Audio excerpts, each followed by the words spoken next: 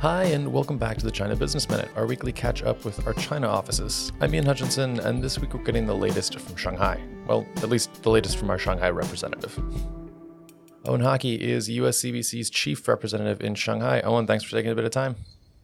Hey Ian, good to speak with you. I'm actually traveling in Beijing right now, so I apologize if the audio quality is a little bit lower than usual because I don't have my microphone with me.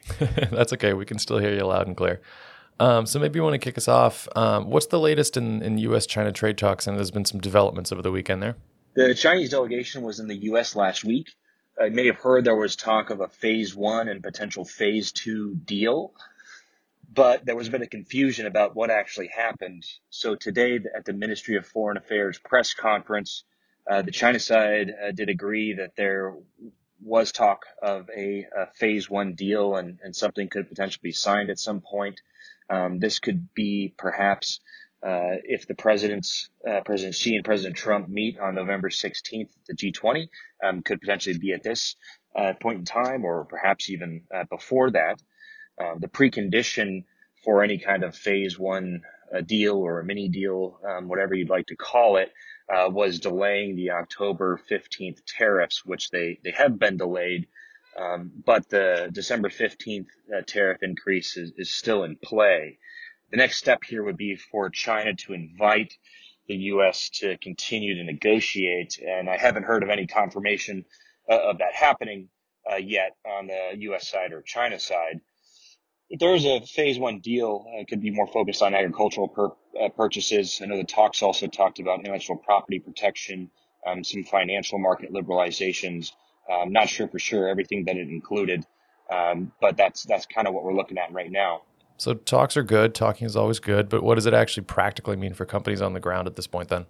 I don't think this talk is it's not enough to change anything dramatically for companies at this point that are operating here. There's still a lot of uncertainty with tariff increases still in play to happen at some point. The October 15th tariffs have just been delayed, and we haven't heard anything about a delay in the December 15th tariff increase yet. Many companies have already calculated the possible tariff increase into their losses this year. So the way that they're calculating their overall revenue and losses, they're already factoring this into their calculations for this financial year to some extent. At least some companies are that I've spoken with. A number of companies exporting to the U.S. are also still looking at some possible price increases next year, but they're doing everything they can to minimize that as much as possible. Okay, good to hear. So the Import Expo is also coming up in Shanghai here soon. So what's new this year? So the Import Expo, it'll be at the same venue, same format really as last year. We expect President Xi to attend and give remarks on the opening day on November 5th. This will be attended by a variety of different country, state leaders, global business leaders, similar to last year. There's strong participation by U.S. companies and from other countries as well. Many see the event as a good visibility opportunity for their products and services. I've heard logistics are a bit smooth this year since it's the second year, but it's still a big resource commitment for any company that is participating in the event. All right, then. Anything else you want to throw into the grab bag, catch-all? One thing we saw of interest was the China Aviation Administration released a 300-page document about possible openings for general aviation. It was released just before the October 1st holiday here, with comments due by October 25th. The companies we spoke to that are involved in the aviation industry note that this could be a very positive step to encourage development in general aviation in China. So this would be non-large aircraft that could be used for commercial purposes such as helicopter travel, private planes, and other uses.